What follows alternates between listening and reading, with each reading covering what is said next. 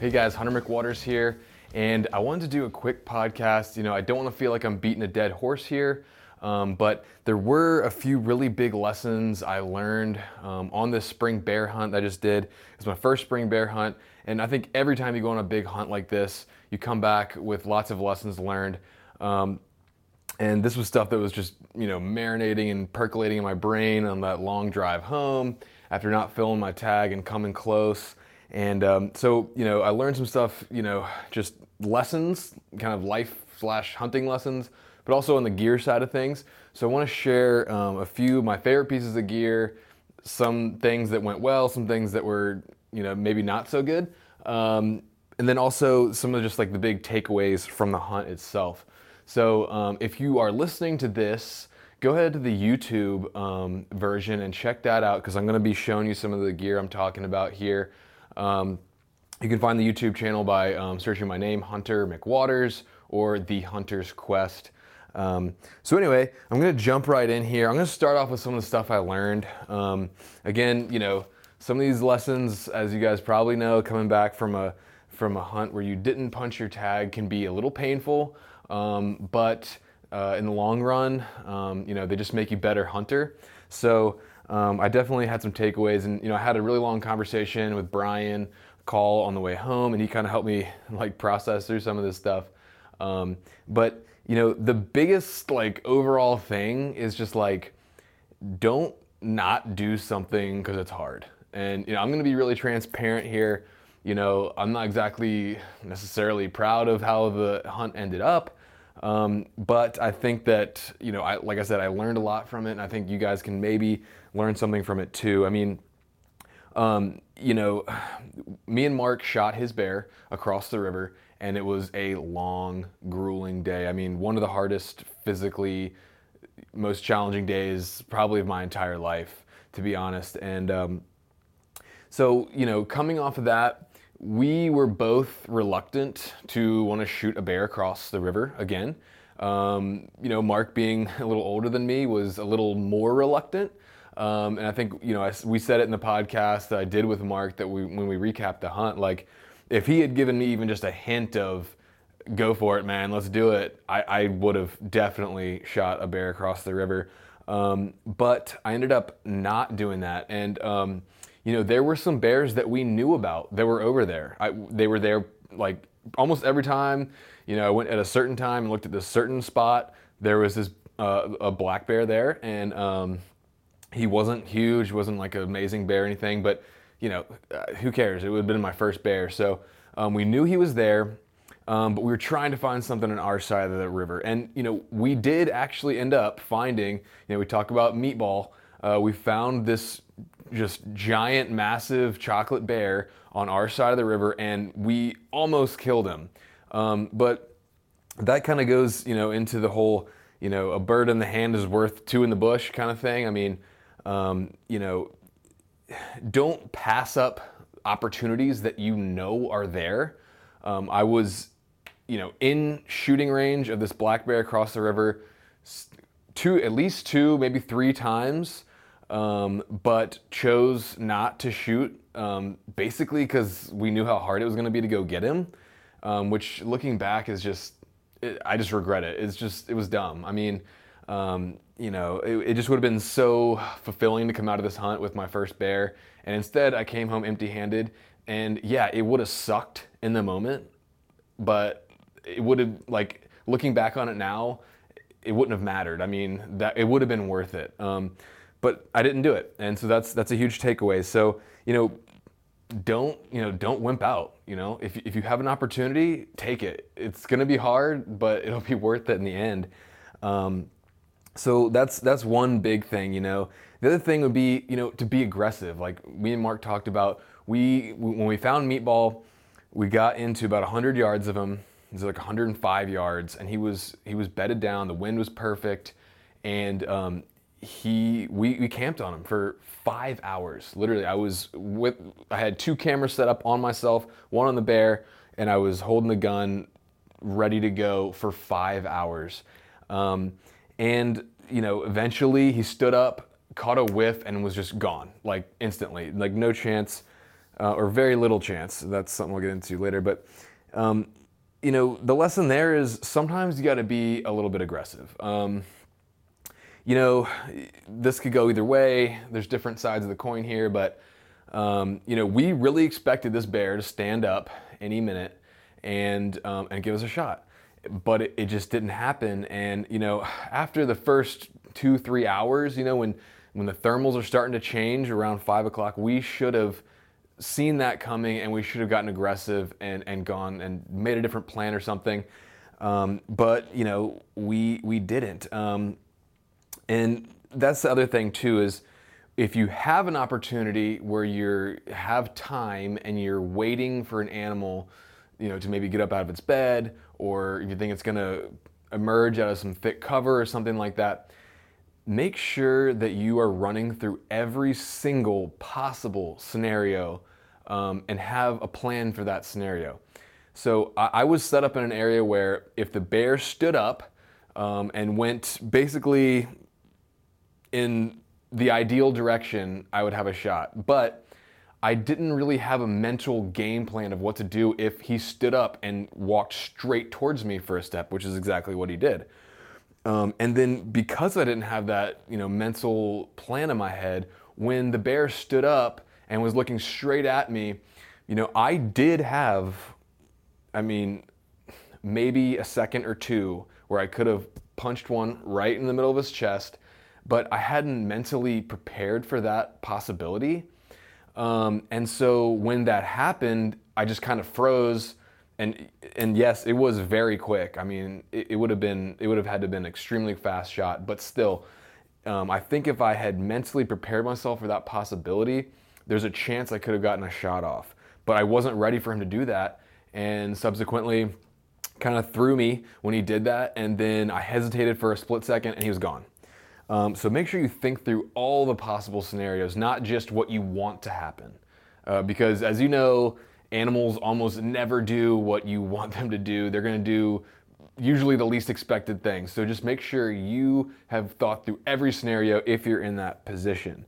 And going back to being aggressive too, we could have possibly tried to get around a different spot, maybe gone back down a trail and got a longer shot.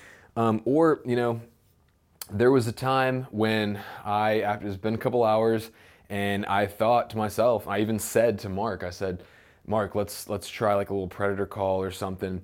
And he was reluctant to do so. He thought that, within 100 yards, that predator call would probably just freak him out and he would dip out.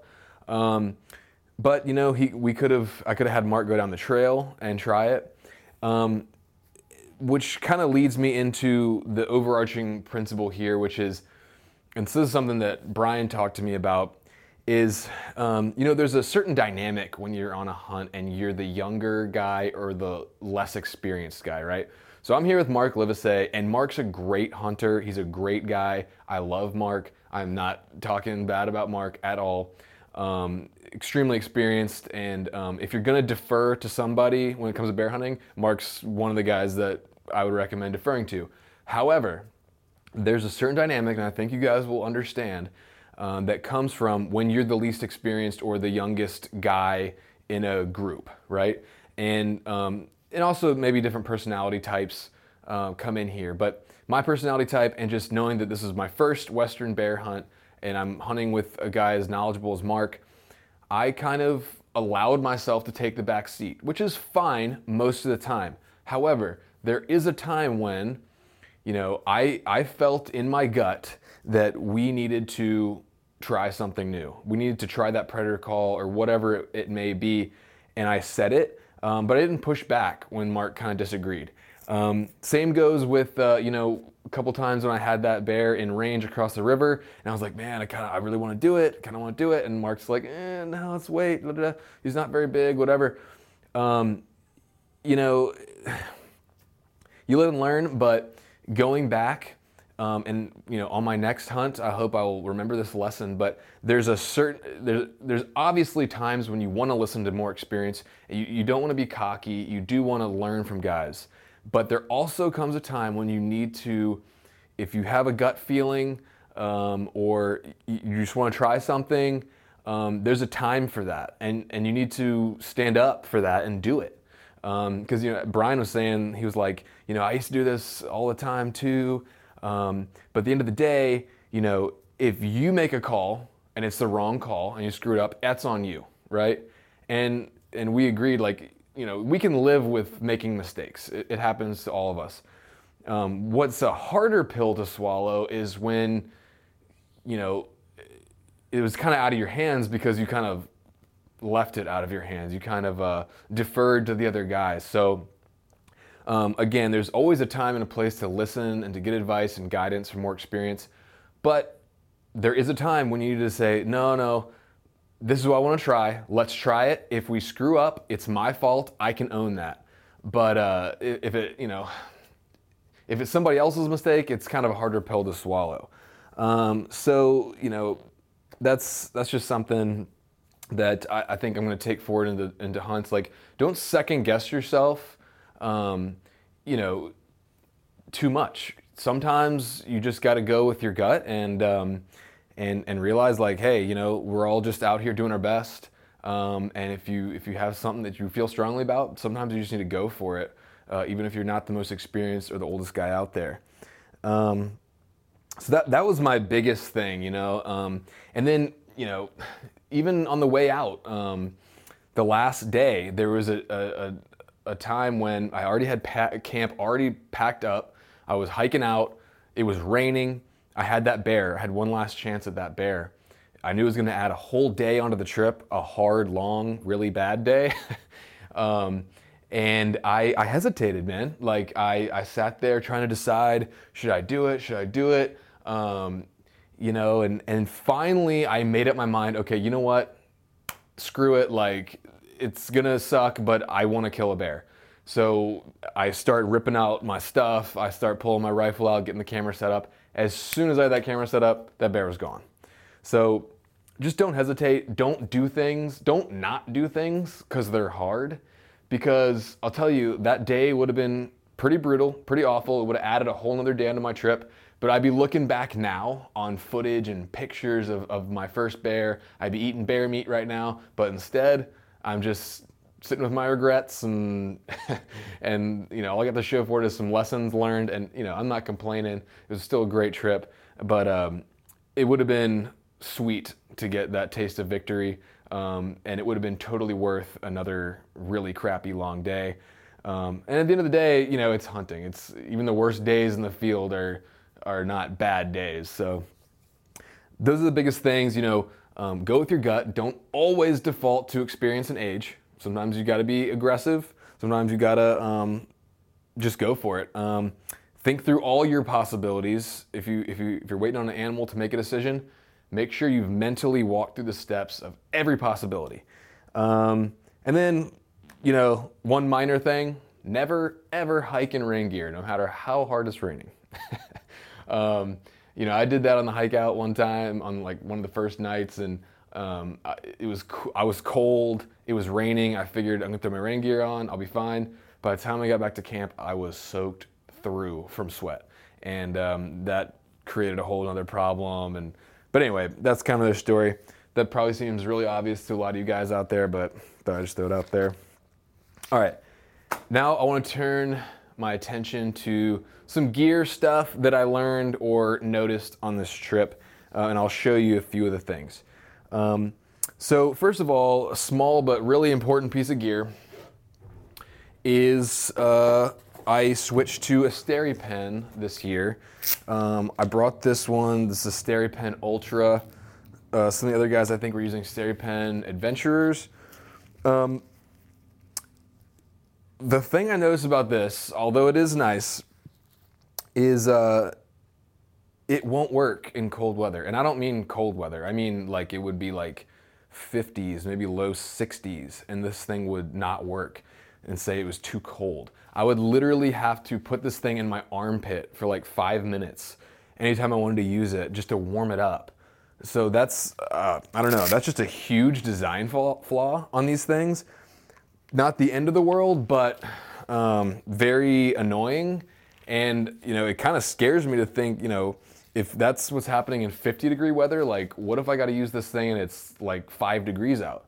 So that kind of freaks me out and really just underscores for me the importance of having backups, like whether it be iodine tabs or drops or whatever. I wouldn't want to rely on this Chinese-made piece of electronics for my life. You know, like make sure you have a backup. And this thing, like they got to be warm to use them. It's really weird. But the other thing is too is no matter what, as soon as you put that water in your water bottle, sterilize it, because I ended up drinking an entire bottle of unsterilized water because like, oh, I'll do it later. Of course, I forgot. Didn't end up being an issue. You know, it says in Mark, I can drink any deadly thing, it will not harm me. You know, anytime you put water in that bottle, just sterilize it because you'll forget, almost guaranteed. And bring a backup water purification option. So, second thing is I'll just talk about, I ended up ordering a pack raft. I went with a Caribou, it's a smaller one. And just, you know, it opened up so much more opportunity for killing bears that would be literally impossible without that thing, you know, crossing the river. So if you have the money to invest or can think of some kind of other solution to cross a river, and I don't mean one that you can walk across, I mean one that you cannot walk across. The pack rafts are amazing. You know, it's not, I mean, for what it is, it's very light and durable. You know, on that pack out, I had my rifle, camera gear, 3/4 of a bear, and a pack raft. And I mean, I survived. It was heavy, but you know, whatever. It just opens up a whole new world of possibilities. So if you have the time, if you have the money, I would invest in a pack raft. So I'd mentioned before my pack, I ran the Initial Ascent IA 6K. It was a great pack. I remember several times mentioning that, you know, my legs were feeling it on that pack out, but I never once felt any discomfort in my shoulders and my back. And every other pack I've run, to be honest, like after like 3 or 4 miles with a heavy load, it's starting to get uncomfortable. And that thing just really performed extremely well, even more so with the heavier weight. So I'll say it again, it's a great product. Initial Ascent. I do have a deal with them, so if you are in the market for a pack, check them out and use the code QUEST. You'll save money and you will help support the show. And you know, Joe and Dennis over there are awesome guys. You know, it's an American company, small business. They're based in Idaho, and really innovative, good packs. So that thing was killer. Second, my Hanwag boots. So these are the Tatra Light GTX. You know, I like a lighter, more flexible boot. I did end up ordering some Alverstone 2s from the Go Hunt Gear Shop to try out for some other kind of more, well, it doesn't really get much more intense than this hunt, to be honest, but I got a sheep hunt coming up and some other stuff. I just wanted to try them out. They're a little stiffer, they're a little higher. But anyway, these things were money for me. I would compare these to like a Laponia, and you know, Crispies are great too. I've mentioned it many times, but they just don't work for my foot shape for whatever reason. But these things did. But importantly, I will say, is the sheep feet. And you know, to be honest, when I put these things in, I was kind of like skeptical. I was like, I don't know, man. It doesn't really seem that much different or whatever. And I know this isn't like a scientific test, you know, with the control and all that stuff, but I will say one of the first nights me and Mark had a really nasty descent, and my feet were sliding all around. And we had some extra room because of the llamas, so I brought these, but I didn't initially have them in my shoes. So we had a really nasty descent on one of the first nights, and my feet were just slipping and sliding everywhere. And I ended up having to put on a ton of Leukotape that night all over the bottom of my feet, because you know, when you get that, when you're constantly going down and you're getting that little bit of sliding and rubbing in your foot, it just eventually just wears on them. So we got some hot spots. After that, I went ahead and put these in, the sheep feet, and again, I know it's not a scientific test, but after that, I had no problems with my feet. They seem to keep your foot locked in place a little better, so they're not sliding around as much. So I definitely recommend using some sheep feet if you can. Hanwag boots are great. I really like these boots, and once you find a good boot that really works for your foot, it's hard to go anywhere else, because it's just not easy to find good boots that work. So the sheep feet worked for me. I also used the Darn Tough sock with a merino sock liner as well. That seemed to work very well for me. But really when things changed was with the sheep feet, to be honest. So check those out. Another thing here. So when I got my stove, I realized I needed some kind of fire starter. And I just kind of grabbed whatever. I ended up getting Pyro Putty, and I'm not gonna lie to you guys, it was kind of a pain in the butt. It's the way it is. It's kind of hard. You gotta pull it apart, and it's sort of hard to work with. And I had a lot of trouble getting fire started with it. I'm sure that some people love it and maybe it's good, but I didn't have great success with it. It was kind of a pain. And I ended up asking Brad about it, about what he uses, and he showed me this stuff. It's called like Esbit or something. I don't know if that's not really focusing, but ESBIT, these little like white brick things. And using these, I used like a half of one, and it got me going pretty much right away. So, and I was talking to Mark about it. He actually has like different levels of fire starter. He has like, basic like cotton balls with melted Vaseline. And then he has like, the second level, and then he has like DEFCON 5, where it's like some crazy stuff. I don't even know what it is. But that's like, will light anything on fire. But bring a couple options. These Esbit things worked great. The Pyro Putty wasn't so great for me. So that's what I gotta say about that. It was great having a stove, just to dry things out on that hunt. It was very wet, so having the stove was cool. The floorless shelter, that was my first trip with the floorless shelter. Ticks were an issue. If you're really creeped out by spiders and bugs and stuff, it may not be the thing for you. I was very pleasantly surprised by how dry it kept me. Like I said, we dealt with tons of rain. I never had any issues with water leaking in or anything like that. It kept stuff really dry. The only issue I did have, besides a ground squirrel making a nest 3 feet from my head while I slept, was really bad condensation. Now that's part of it's just the conditions of the hunt, but a couple times it got so covered in condensation, and then it would rain, and then the percussion of the rain hitting the thing would actually cause it to rain inside my shelter. And it got so bad at one point I had to literally just start a fire just to dry my tent and my stuff out. So it's kind of a catch-22 there. But the floorless shelter, if you are going to run one, I would bring a stove if you can. So let's see, moving on.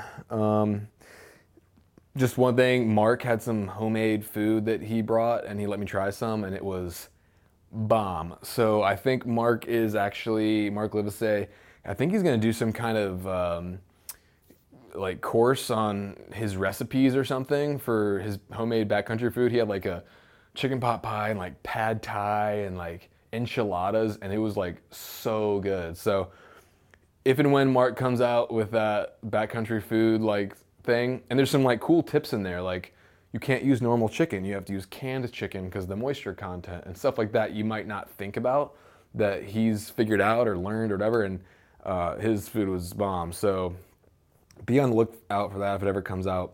Other thing, which was like one of the most important pieces of gear I brought, was a tarp. Now this is a Zpacks Dyneema tarp, and it's not cheap, but it's very light, very durable. And make sure you tie your 550 cord on there before you get out there. I, for some stupid reason, threw my 550 in here but didn't tie any on. So of course the first rainstorm pops up, I'm scrambling trying to tie stuff and ended up just basically throwing the tarp around me and just like sitting there. Yeah, make sure you get your tarp tied in there, and then this is just a crucial piece of gear. I mean, it's saved our butts many, many times, and this Dyneema is extremely lightweight material. So check out that. It was a huge piece of gear that we used a lot. Other thing is you see these Crocs, right? So I don't have my, I brought with me on this trip like just some normal Crocs.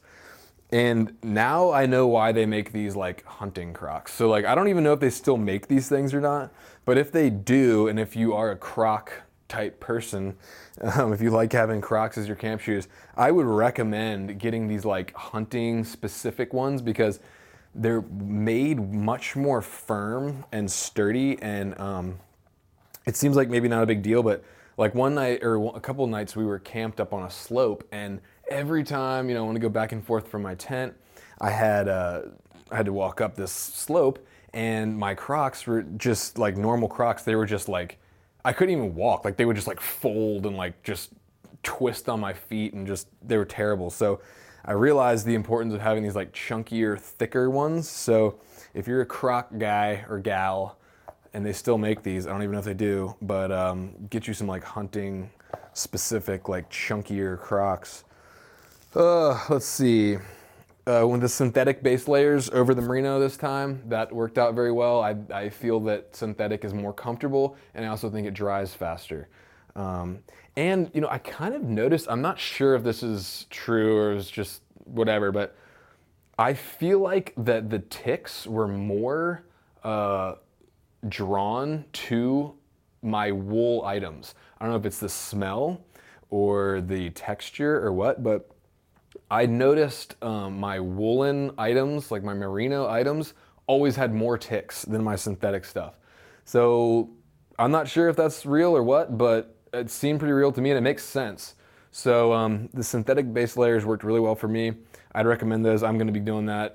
I still like merino for mid layers, but for next to skin base layers, I'm synthetic all the way from here on out. Let's see. I did end up going with, I brought that long kind of sleeping pad to go under my air mattress that was doubling as my glassing pad, which was kind of annoying, to be honest, because a couple times I forgot and left it at camp, or it was nice to be out glassing and have a full-sized pad to like lay down on, but it was kind of a pain, to be honest. I don't know if it was really worth it. And I did remember thinking many times I wish I had like a Stealthy Hunter glassing pad, because even just for around camp and stuff, because when I was at camp, I would take my pad and put it back under my my air mattress thing, and I just always it was always wet. There was nothing dry to sit on, so I always just sort of wished I had that that Stealthy Hunter glassing pad or whatever. So if you got the room, got the space, just consider that glassing pad. Let's see what else here. As far as filming stuff goes, Brian was right about this. I was skeptical at first, but the gimbal head is better for long range footage. I'm not going to go into that in too much detail, but for wildlife photography in long range, gimbal head is better than a fluid head, unless you're packing in like a 50-pound fluid head. Let's see what we got here. Always got to make sure you got a ground cloth in your floorless shelter. That was pretty big. This thing was handy. This is Anker Power Port Solar. It's pretty cheap, it's like $70. And I used the Dark Energy power supply here. This thing is pretty amazing, actually. I had one of the first original Gold Zero ones, and it was a piece of garbage, and it broke in like 3 days. But this one held up very nicely. I would, even on rainy days, I would leave this thing inside my shelter in the rain, and it would still, obviously it would charge pretty slow, but it would still get a charge into my batteries and stuff. So it's not like, some of the less efficient ones where it's got to be in direct sunlight. This thing would charge even on a cloudy day in a shelter. So that's pretty amazing. So I would definitely, check this guy out. Let's see. I think that's pretty much it. Oh, last thing, I mentioned it before, I think, but my Garmin saved me from losing my phone. So not only was it an awesome, backup GPS for safety and for tracking my hikes and mileage and all that. Also, you can check your blood oxygen level, which is pretty good. But literally, I dropped my phone when we were going over to get Mark's bear, and it's got a find your phone feature on it that works through Bluetooth. And it actually helped me, saved me from losing my phone. So this is a Garmin Fenix 7X Sapphire Solar. Great piece of gear. So anyway, those are some of the gear kind of points and items that I came off this hunt with. A lot of these items you can get in the Go Hunt gear shop, and pretty much anything that they have in their gear shop is legit because they don't just sell whatever. It's kind of curated by guys like Trail Kreitzer, and they sell good stuff. They actually have a sale going on right now, but I got a new kind of deal set up with Go Hunt. So if you use the code QUEST at Go Hunt, now that's in the gear shop, that's in, if you want to sign up for an insider membership, which I use all the time for researching and finding tags and picking units, or they have the Explorer membership, which is a little cheaper and gives you access to mapping for all 50 states. Also, Outdoor Class is a new thing from Go Hunt. It's e-learning platform with modules on like rifle elk, cooking wild game, finding mule deer, with guys like Remy Warren and Randy Newberg and Brian Call and Ryan Lampers are going to do some modules soon. Corey Jacobson has one, and then they have other stuff about like cooking wild game, and Mark Livesay is going to do one. So anything in the Go Hunt sphere, if you use the code QUEST, you're going to save 20% on memberships or gear in the gear shop, and you're going to directly help support the show. So I really appreciate it. If you need some gear or you want to join Go Hunt or Outdoor Class, use that code QUEST.